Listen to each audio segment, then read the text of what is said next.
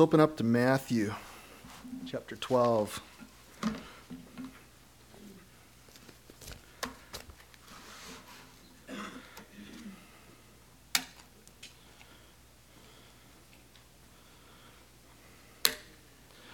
glad to be able to worship with you, brothers and sisters, this morning, and I'm glad to be in this passage of Scripture this morning.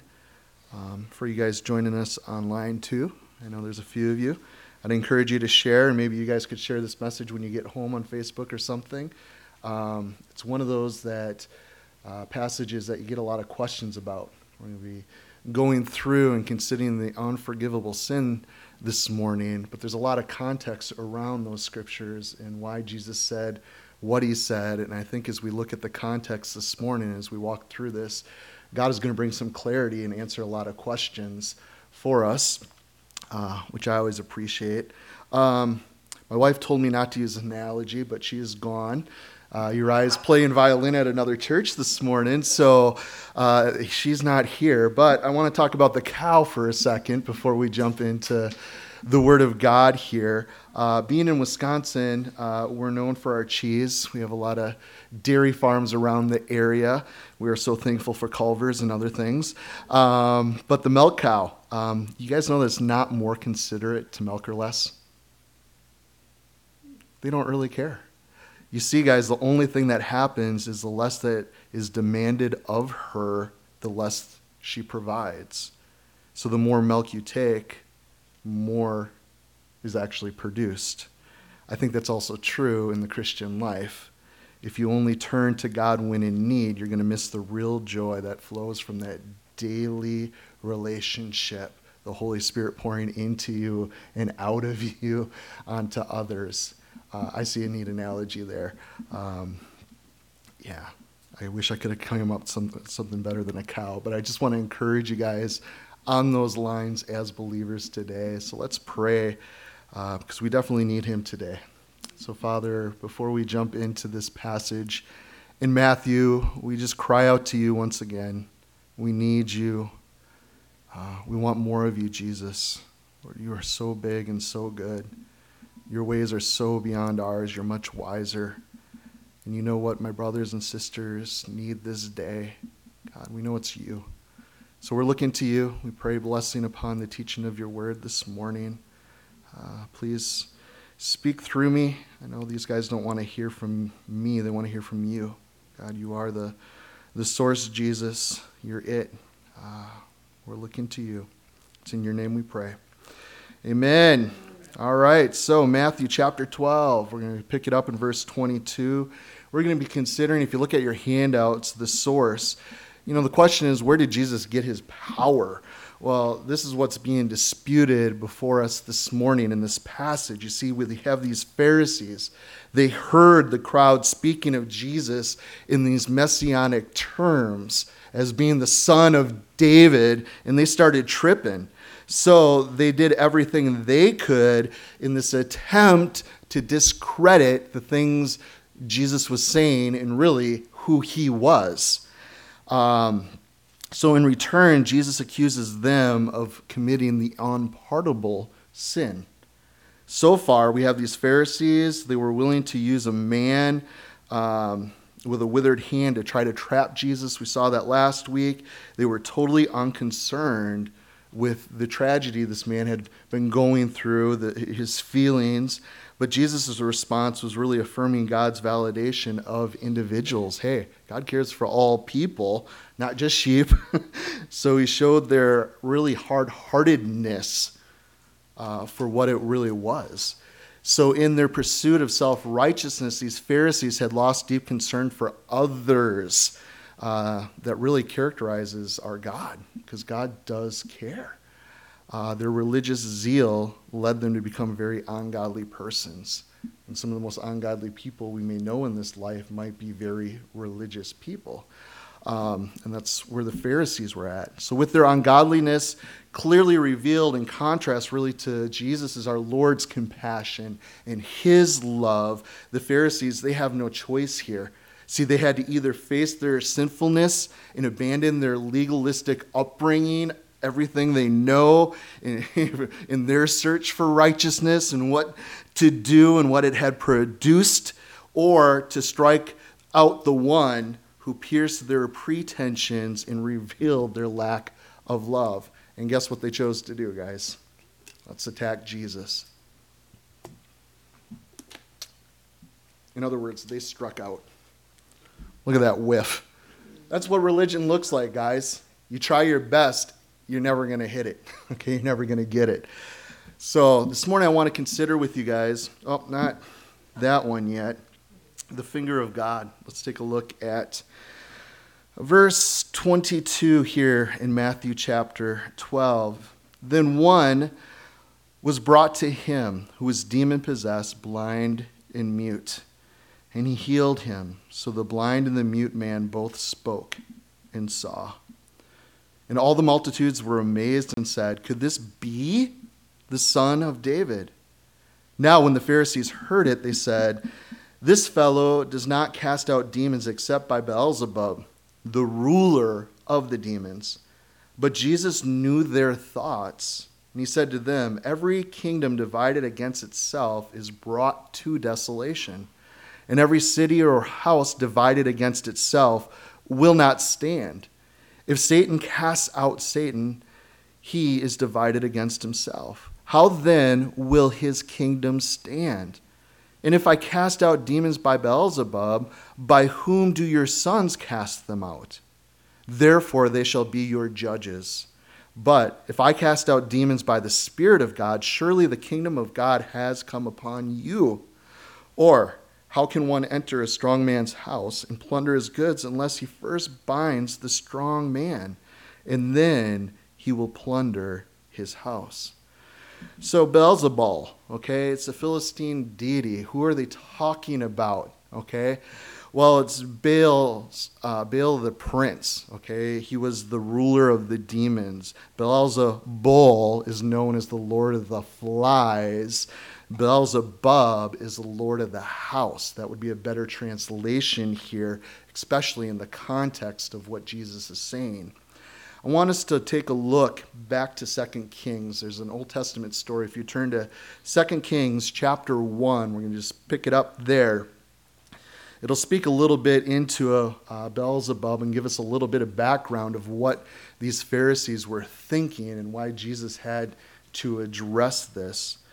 So 2 Kings chapter 1, we're told that Moab rebelled against Israel after the death of Ahab. Now in verse 2, we see Ahaziah, he fell through the lattice of his upper room in Samaria, and he was injured. So he sent messengers, and he said, "Go inquire of who? The Lord God Almighty," because he's the only one that really knows what's going on, right? No! Go to the prince of the demons, Beelzebub, okay? The god of Ekron, whether I shall recover from this injury. Go ask him if I'm going to be healed. Let's look to Beelzebub to see if I'm going to be healed or not.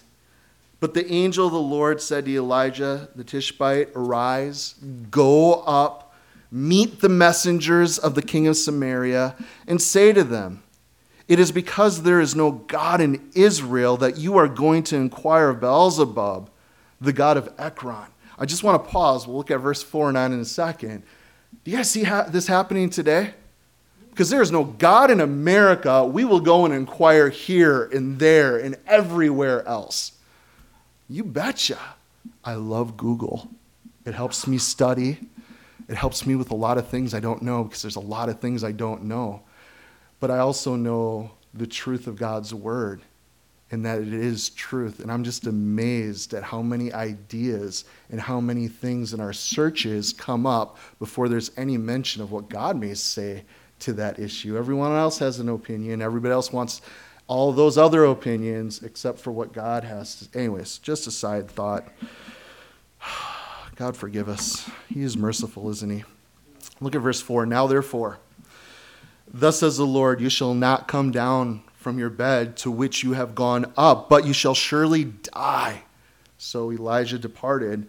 And when the messengers returned to him, he said to them, "Why have you come back?" And then in verse 6, so they said to him, "A man came to meet us And he said to us, go and return to the king who sent you and say to him, thus says the Lord, is it because there is no God in Israel that you are sending to inquire of Beelzebub,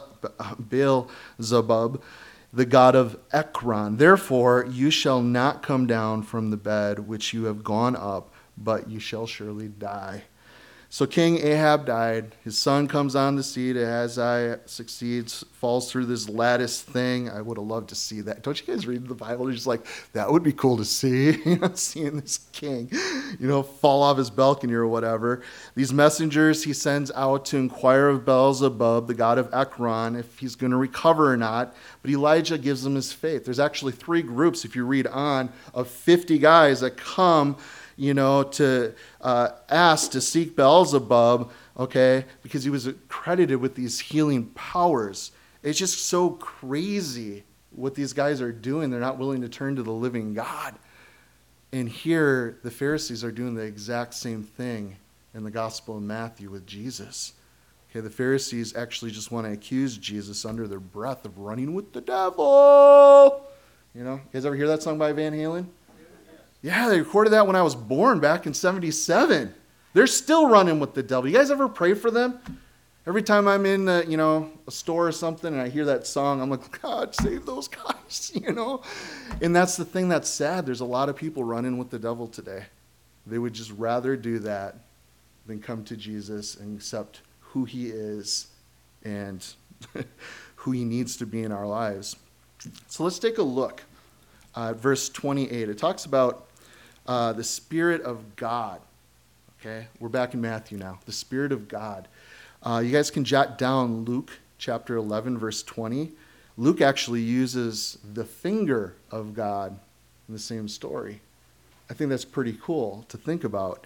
So by using this synonymous term here, Jesus says he is in league with the Holy Spirit of God. That is what he's implying to these Pharisees. You guys get what I'm saying? You get what's going on? Do you see? Okay, so here, the finger of God in Scripture really is a direct and concrete intervention of God into our lives. Psalm 8, verse 3 says that God, when it came to the work of creation, even the heavens, he did that work with what? His finger, right? The tablets there in Deuteronomy chapter 9, verse 10. Okay, the law was given. And what was it that wrote into that rock, those tablets? It was the finger of God. You guys remember, and I'd love to see it. Here's another one of those scenes in the Bible, like, wish I could see that happen. Remember, what's his name, Belshazzar? He was having a great feast there in Babylon, and a hand just appears, and there's writing, Mene, mene, tekel, upharsin. His hand just starts writing on the wall, and we're told that he peed his pants. Like, it would have been an awesome scene to take in there. But wouldn't that be so cool just to see the hand of God appear and begin to say, hey, you've been found wanting, man. Your days are numbered. It's over, buddy. Then we have, of course, Jesus, God. You remember there in John chapter 8, we all love the story of the woman being caught in adultery. We don't love that she was in that type of lifestyle, but we love how Jesus came and forgave her, set her free, go sin no more. But you remember what he did to the accusers? He didn't even respond. Hey, we caught this woman in the very act. What does he do? God kneels down and his finger begins to write in the dirt. I've often wondered, that's another scene I'd love to be able to take in. What was he writing? Was he laying down the different sins of the Pharisees, the accusers there, of where they fell short of their sin?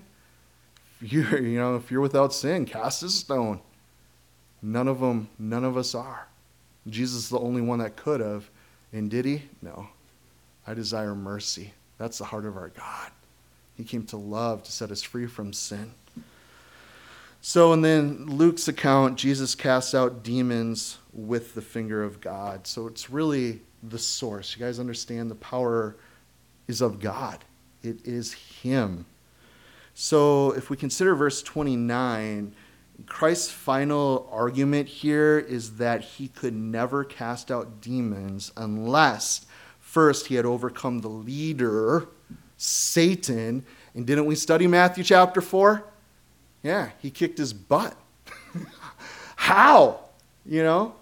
I mean, Jesus could have been just like, you're done, Satan, right there. You're just finished. I annihilate you. You're just gone, or send him to hell earlier. I don't know, you know. He could have done that if he wanted. But he stood in the truth of God's word. So therefore, one stronger than Satan must be reclaiming his property. So let's get to the root here, the root of the fruit, because this is really where Jesus brings us home and tries to open these guys' eyes. Let's take a look at verse 30 back in Matthew chapter 12. It says, he who is not with me is against me. Underline that in your Bible if it isn't. Well, they're a good person. They're just not religious. You know, what is God going to do? What about those good people out there, those religious people that aren't with Jesus? The point is, if you're not with him, you're against him. That's what the Bible says. That's pretty black and white, pretty clear. And he who does not gather with me scatters abroad. Therefore, verse 31, I say to you, every sin and blasphemy will be forgiven men, but the blasphemy against the Spirit, the Holy Spirit, guys, will not be forgiven men. Anyone who speaks a word against the Son of Man, it will be forgiven him. But whoever speaks against the Holy Spirit, it will not be forgiven him, either in this age or in the age to come. Either make the tree good and its fruit good, or else make the tree bad and its fruit bad. For a tree is known by its fruit. Brood of vipers? Wait, is this Jesus speaking? Come on, Jesus doesn't offend people. He doesn't talk like that. I love Jesus. Brood of vipers, how can you, being evil, you religious dudes, speak good things? For out of the abundance of the heart, the mouth speaks. I hope you have that underlined too. So, a treasure, verse 30 or verse 35, a good man out of the good treasure of his heart brings forth good things, and an evil man out of the evil treasures bring forth evil things. But I say to you that for every idle word men may speak, they will give an account in the day of judgment. For by your words you will be justified, and by your words you will be condemned. Is Jesus messing around here? Nuh-uh. He's getting right down to it. He's trying to open these guys' understanding. Do you see what's going on? Do you see where your heart is at? What fruit you're actually bearing? See, in verse 31, the claim that Jesus' power comes from Satan rather than the Holy Spirit's the whole issue here. It's a blatant denial of the work and the power of God himself. That's what these religious guys were doing. So, it constitutes blasphemy and results in their condemnation. Forgiveness will be withheld because they refuse to acknowledge that Jesus' power came from the Spirit of God. Okay? So in doing so, they refuse to believe in the forgiver, the only one who produces forgiveness for them. We reject forgiveness. And that's what everyone is doing when they reject Jesus Christ. I don't want to be forgiven. Great. That's your choice. Stand condemned. Stand judged. That's it, guys. So verse 32, then, Jesus understands how a person might not understand who he is, even though his works make it clear. Okay, his identity very clear. So, however, God's work through the Spirit, it is clear. It is evident, is what Jesus is saying. One who speaks against it does so knowingly. Doesn't the Holy Spirit convict the world of truth, of righteousness today? Absolutely. And there are people that reject that. Okay? I don't want to think about me being sinful. Okay? I don't want to think about that because that means I need a Savior then. That means I need Jesus then. And people don't want that. So such an act prevents forgiveness. So get what's going on here. To blaspheme or to speak against the Son of Man means, and it seems here to be to reject the claims of Jesus. Paul, did he blaspheme Jesus? Absolutely, right? He blasphemed the Son of Man prior to that Damascus Road experience. He would have blasphemed the Spirit if he had rejected that Damascus Road experience. You guys see that? And that would have been unforgivable. So, what is this unpardonable sin? It really is a sin of the heart, not of the lips. That is what 34 and 35 here is telling us. So, brood of vipers, he tells them, how can you, being evil, speak good things? For out of the abundance of the heart, you guys see that? It's a heart issue that's going on here. That's why people harden their hearts to God. I like my sin. I like being my own God. I like calling my own shots. I like religion. Because in my pride, in my flesh, I can feel really good about myself. Out of the heart, that's what's going to speak. A good man with good treasure of his heart, he brings out good things. And an evil man, he, out of his heart, will bring out evil things. So the words from the lips are evidence of the condition of the heart. And evil words indicate an evil heart. So it's the sin committed in the light of this great evidence. These men, they had seen Jesus doing his thing. They saw Christ's miracles, and yet they hardened their hearts against him. Why is this man loving on sinners? Why is he healing people? So it is so willful here, this persistent unbelief and final rejection of Jesus Christ. Adultery is not unpardonable. Okay? The woman caught in adultery, right? Murder. Can that be forgiven, guys? Absolutely. Moses murdered a man. David murdered a man. They were both forgiven. But when it comes to a person who persists in rejecting Christ and comes to the place where his heart is so calloused when it comes to the concern of their final eternal destiny, it's too late. It's too late. So verse 33, either make the good tree and its good fruit or fruit good, or else make the tree bad and its fruit bad. For a tree is known by its fruit. Okay? I'm starting to get to that age in life that people I've known for decades now are starting to pass. Okay? Even the last couple of weeks, knew a couple people who've died. Didn't know them that well, but I knew them. Are they with Jesus or not? Don't know. Hope so. They professed, But I love when you see fruit in people's lives. Like, hey, out of the abundance of the heart, the mouth's going to speak. Like, hey, every time I talk to that guy, we're always talking about Jesus. Always just sharing what God's doing, I like that fruit. I like when I see people loving and serving and just doing it unto God. It's good fruit. We don't know each other's hearts. We don't really know, But that's why God is speaking here so clearly and straightforwardly with us. You see these Pharisees' assessment of Jesus' power, their true, really brought out their true nature here. Like the fruit of a tree, their actions indicate their evil intent here. So if you look at verses 33 to 35, the tree is more of the issue here than the fruit. You guys get that? We like to see the fruit, but the thing that really matters is what type of tree are you? That's the thing that really matters, because it's the source from which that fruit comes from. So Jesus says, look at the fruit of my ministry and see that it's a good tree, okay? I'm a good tree. Verses 36 and 37, okay, these words, it says, the heart betrays itself through the mouth. That which is in the well comes up in the bucket, guys. Whatever's in there, it's going to come out. And sometimes we can see really what's in our heart when we go through some hard things in life, when we're being challenged. Like, whoa, that's what's in there. Yeah, and that's where we can cry out, God, help. Change my heart. So verse 34, we can hide our bitterness.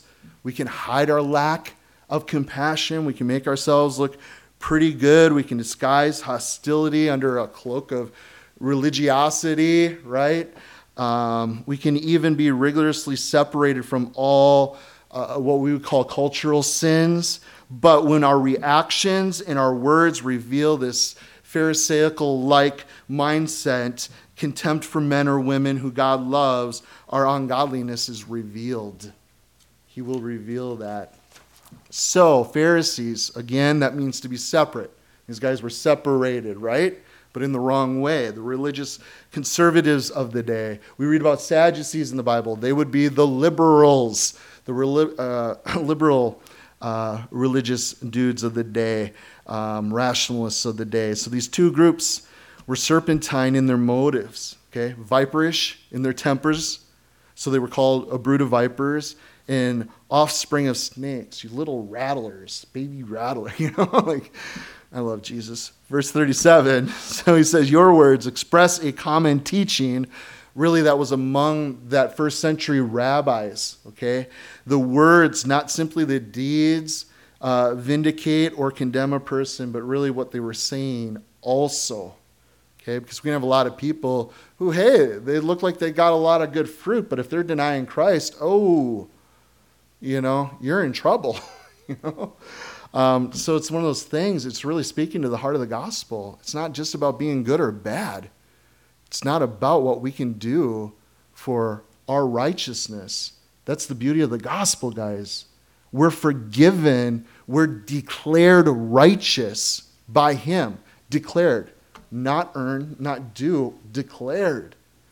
You see, this section has been all about the source of Jesus' power. Okay? So what I'd like to do is turn to John chapter 5 with you guys. And let's look at one last place as we wrap up this morning where Jesus really proves his case. Okay? 5 ways to prove that he is the Messiah, the Son of David, the Savior of the world, the only one who could forgive sins, God Almighty himself. We're going to look at verses 31 to 47. We'll look at 5 witnesses together. He says in verse 31 of John 5, if I bear witness of myself, my witness is not true. You guys ever feel that way with people? I do. You're telling me how great you are, how good you are. It's just like right there, something's anyways, you guys get the point? And that's what Jesus is saying here. Who cares what I would just say about myself? Let's find some witnesses. So verse 32, there's another who bears witness of me. And I know that the witness which he witnesses of me is true. You have sent to John, and he was born witness of the truth. Yet I do not receive testimony from man, but I say these things that you may be saved. He was the burning and the shining lamp. And you were willing for a time to rejoice in that light. But I have a greater witness than John's, for the works which the Father has given me to finish, the very works that I do bear witness of me. And the Father has sent me. And the Father himself who sent me has testified of me.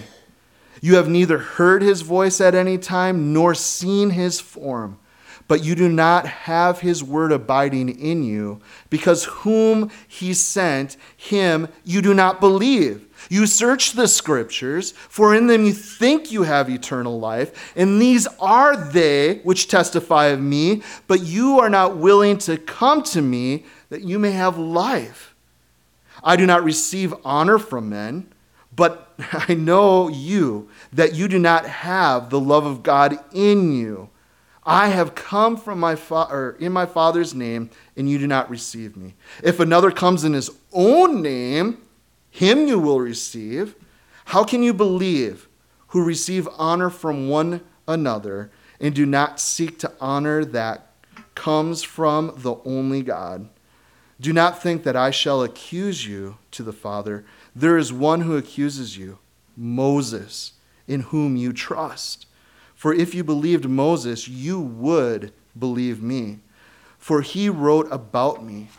But if you do not believe his writings, how will you believe my words? So you guys see why we turned here?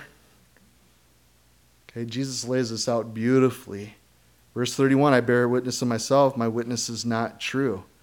So it's not that it's false at all if he would have done that, but it wouldn't have been validated as a testimony. You guys remember Deuteronomy 19:15? There needs to be at least 2 or 3 witnesses, okay, to make it so. So how do you prove your case? Well, you need witnesses. So 5, just in this passage in John, are introduced, okay, to verify his claims. So imagine yourself this morning as a juror. And you guys ever have to do juror duty? Okay, a couple of you guys. Cool. So imagine yourself as a juror, and Jesus is on trial, okay, as the defendant. And Jesus, you can call your first witness to the stand. So the first witness would be who? God the Father. Look again, verse 32. There's another who bears witness of me, right? And I know that the witness which he witnesses of me is true. And then verse 37, and the Father himself who sent me has testified of me. And you have neither heard his voice at any time nor seen his form, but you do not have his word abiding in you, because he or whom he sent, him you do not believe. So it's really cool if you look into the Greek here. This word for another is another of the same kind. Allos. You guys can write that down. A-L-L-O-S. It's the same one that's used by John later in chapter 14:16 when I send another, the Holy Spirit, okay? He is like me. They were tripping out that he was going to be leaving. I'm going to send another that's just like me. Why is he just like him? Because the 3 are one, guys. Father, Son, and Holy Spirit. He is God. And then there's the word heteros, Heteros. Okay, that's what Paul would use in Galatians chapter 1 in verses 6 and 7, where he calls them out of another kind of gospel, a different kind of gospel that was being preached. Okay, so you have those 2 different words used. So here, Jesus is making it clear, hey, no, it's the same kind. Okay, it's not a different kind. It's the same kind here. And it bears witness. Again, in the Greek, it indicates that it's a continual thing going on. The Holy Spirit is continually bearing witness to the fact that I am the Savior of the world. I am the Messiah, the Son of David. Okay, so the Father continues to testify to the claims of Christ. At Jesus' birth, the Father announced his arrival, right? He sent prophets. He sent angels. Even a star appeared. I think, how cool is that? So we see at Jesus' baptism, okay, was the Father there? Absolutely. This is my Son, in whom I'm well pleased. He's my Son. Okay? And then later in Jesus' life, the Father reaffirms his own testimony at the transfiguration, the crucifixion, the resurrection, and then the ascension. The Father was in all of those, affirming the claims of Christ. Cool. Pharisees didn't want to have anything to do with it. So a second witness is called. We got one witness down. Let's talk about John the Baptist. Look at verse 33. You have sent to John, and he has borne witness of the truth. Yet I do not receive testimony from man, but I say the things that you may be saved. And he was the burning and the shining lamp that you were willing for a time to rejoice in his light. So John comes on the scene and he's called to the stand, otherwise known as the burning and shining lamp. See, heat in the heart, light in the mind. So important. You guys understand that both are needed. Okay? We need to believe on Jesus Christ. That's a conscious choice. Okay? Do you believe? It's a decision to be made. And when we do that, God comes into our heart. We really bow the knee like, hey, I believe what's being said about these claims of Jesus. I believe he is the only way, the truth, and the life. No one's going to have eternal life. No one's going to get to the Father except through him. So it's both that are needed. Catch this. Jonathan Edwards, from his religious affections, wrote this. He said, there must be light in the understanding as well as in the fervency of heart. For if the heart has heat without light, there can be nothing divine or heavenly in the heart. On the other hand, where there is light without heat, such as stored with nations of speculations, but having a cold and unaffected heart, there can be nothing divine in that either. Okay? They're linked together, guys. And then Jesus says in the second part of verse 35, they were willing to listen to John for a time. Have you seen Christians that would come around for a time? Hey, well, I don't know if they're really Christians, but they got excited about the claims of Christ. I want to know more. I'll read, I'll study a little bit, but then they just walk away. It's like what happened. I don't think the heart and the mind were engaged together. So, the light they liked, okay, and it was the heat that drove them away. Okay, we love the scriptures, and I think people do walk away. Hey, I love coming to church here. This is good stuff, the Word of God. But some people hang around a little while and they're like, whoa, this is getting too hot. This is getting real for me. I'm getting burnt. I want out. Look at the third witness with me, Jesus' own works. He says in verse 36, but I have greater witness than John's even. For the works which the Father has given me to finish, and the works that I do bear witness of me, that the Father has sent me. So the defense now moves from verbal now to visual. Look, see what's going on, guys. You can't deny it. It's happening. Exhibit A. Check out these miracles, right? He already turned wine or water into wine there in Cana, okay? He healed the governor official's, son from a long distance. That's pretty darn cool. And then he restored a paralytic, and there's more to come. Okay, we're about to see the feeding of the 5,000. Jesus is going to walk on water. How cool is that? Okay, he heals a blind man. He's even going to raise Lazarus from the dead. How can you deny these things? So, his works testify. Also, number 4, the fourth witness would be the scriptures themselves. Look at verse 39. You search the scriptures. It's one thing I love about Freedom Fellowship. We're just going through the Word of God, and it's beneficial. It is fruitful. We search the scriptures, for in them you think you have eternal life, and these are which testify of me. They're all about him. But you are not willing to come to me that you may have life. I do not receive honor from men, but I know you, that you do not have the love of God in you. I have come in my Father's name, you don't receive me. If I'd come in another's name, him you would receive, or if another did. And then verse 44, how can you believe who receive honor from one another and do not seek to honor that which comes from the only God? So to search, you search the scriptures, you investigate. There's so many people that never pick up a Bible. They're not investigating the claims of Christ. They have some stupid, philosophy out there that they've clung to or were taught, and this is why this is a good reason for me not to believe. Shame on you. Pick it up. The claims of Christ, either he's legit or he's a liar. Like, it's one or the other. Either he is God, the Savior of the world, or he's not. We live in America. Everyone's going to be celebrating Christmas in a few weeks from now. How can we have this biggest, greatest holiday of the year, and most people never actually looked into the claims of why we even celebrate Christmas? Like, oh, that's just nice for those Christians, and yeah, Jesus, the Savior of the world. Really? Do you really believe that? Have you checked out his claims? Have you actually asked the hard questions? And I love when people do. You guys can think about how many of the apologists we have out there today.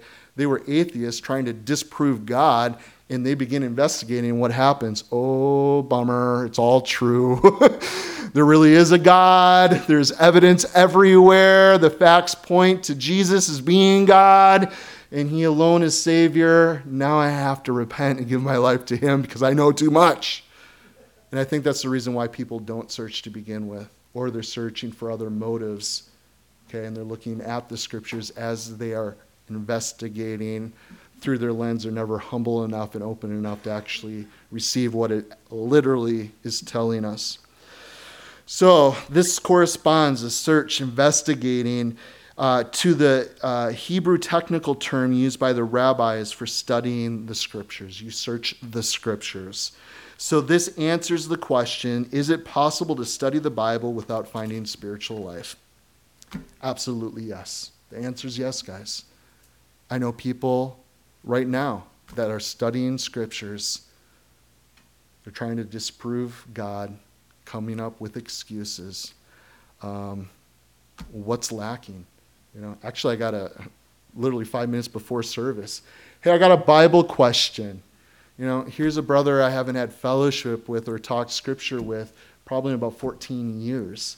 And he just happened to, I'm kind of excited you didn't even get to read the whole message. It came in 2 parts and stuff. But I'm just like, here he had some question. I'm not exactly sure, what it all entails. But it's one of those things, I just caught the heading of why is the Old Testament God wrath, the New Testament God, all about peace and love, So I'm kind of excited to dig into the message and get into it. But it's one of those things, at one time I knew he was into the Word of God. And I know if he would have continued to seek, it's totally the same God. The God of the Old Testament, exactly the same God of the New Testament. He's always been loving and merciful and gracious, and even in his wrath, we have Jesus this morning, brood of vipers.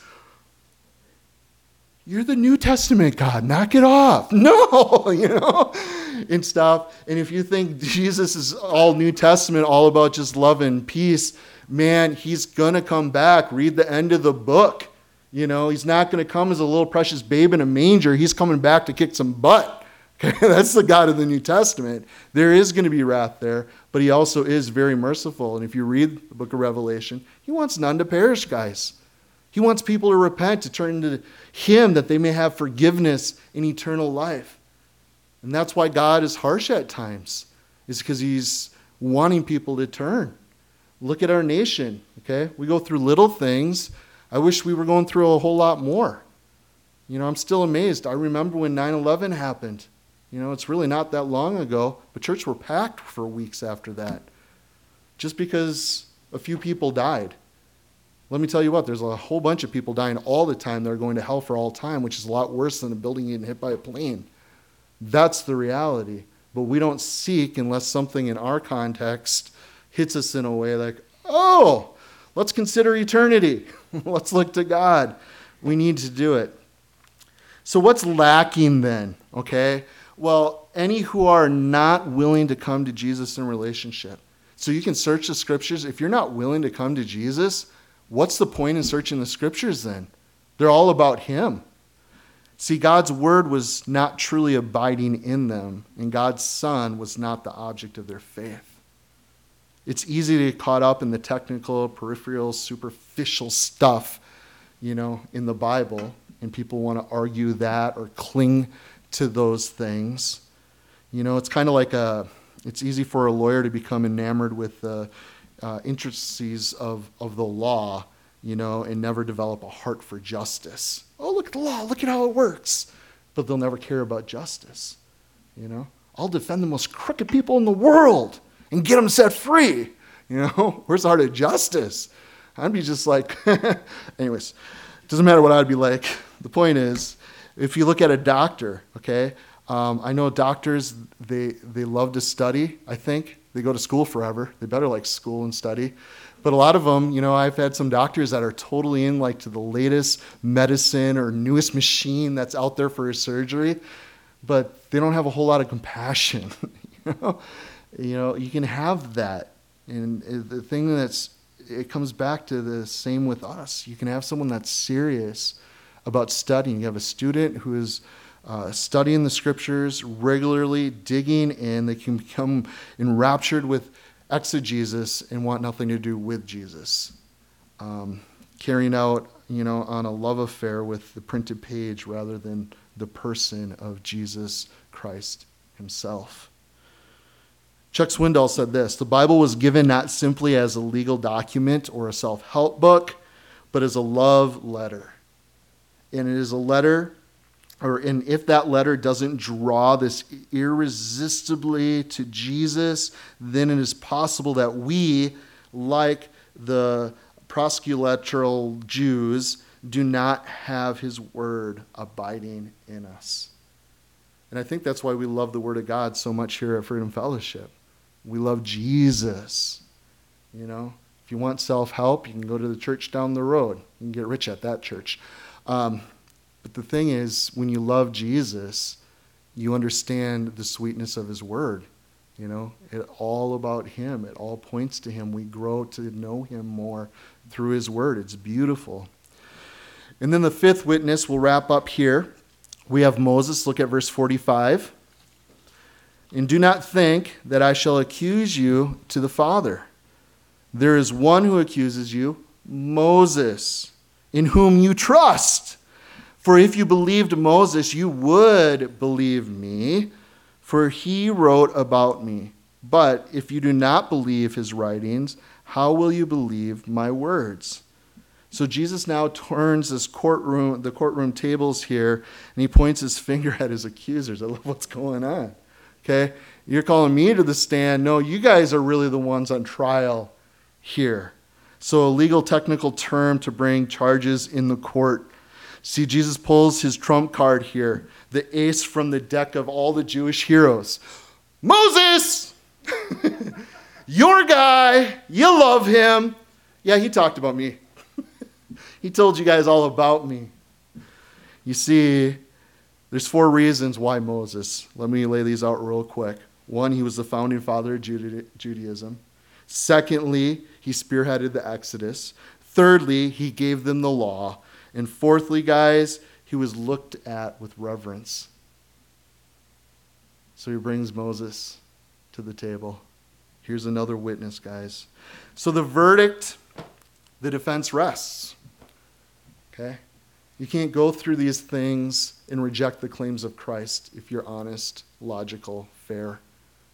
You can't do it. The evidence all speaks to him being who he said he was, that he alone is Savior, he alone can forgive. So the defense rests, and as a member of the jury, you must deliberate, you must weigh in the evidence. It's a sobering decision. It's quite literally a matter of life or death. Your life or your death. Let's stand to our feet, please.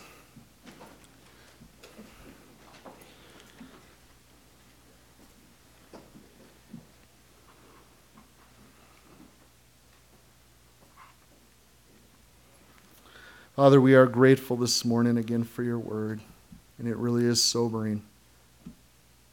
There are so many that you love, that you laid your life down for. God, you shed your blood. You were brutally beaten and pinned to a tree with nails so they could be forgiven. God, we are sorry, Lord, that we don't seek. We're sorry that we're a people, Father, that give lip service, but our heart never really desires. God, for us who have received the truth of these claims, who've bowed our knees to you, Father, help us to be good light to those that don't believe. Father, that we would give opportunity to explain the scriptures to others. People need to hear the good news. And we are so thankful, God, that you have given us much. We have so many resources today. We have open doors and freedoms to enjoy sharing right here in our own backyard. Help us to do that well this Christmas season. God, and help us. We know our hearts can get bent so easily. We don't want to be hardened to your spirit in any way. Father, help us to yield, to stay humble, to be teachable. And I thank you so much, God, that you're not messing around, that you've spoken plainly, black and white. And I would ask, Lord, for those that haven't bowed their knee, haven't received you as their Lord and Savior personally, that are not all in, that they would cry out to you. They would ask you to forgive and to save them personally. And we thank you that's your heart, Lord, for all people. You so love this world. Thank you so much for being so patient, so kind despite us. You truly are a good God. And Jesus, we are thankful for all that you did, all that you said. Thank you for our brother Matthew taking the time to pen down these things in this gospel. This is good stuff. And give us opportunities to share with others, Lord, the things we're learning and taking in. We ask that in your name. Amen.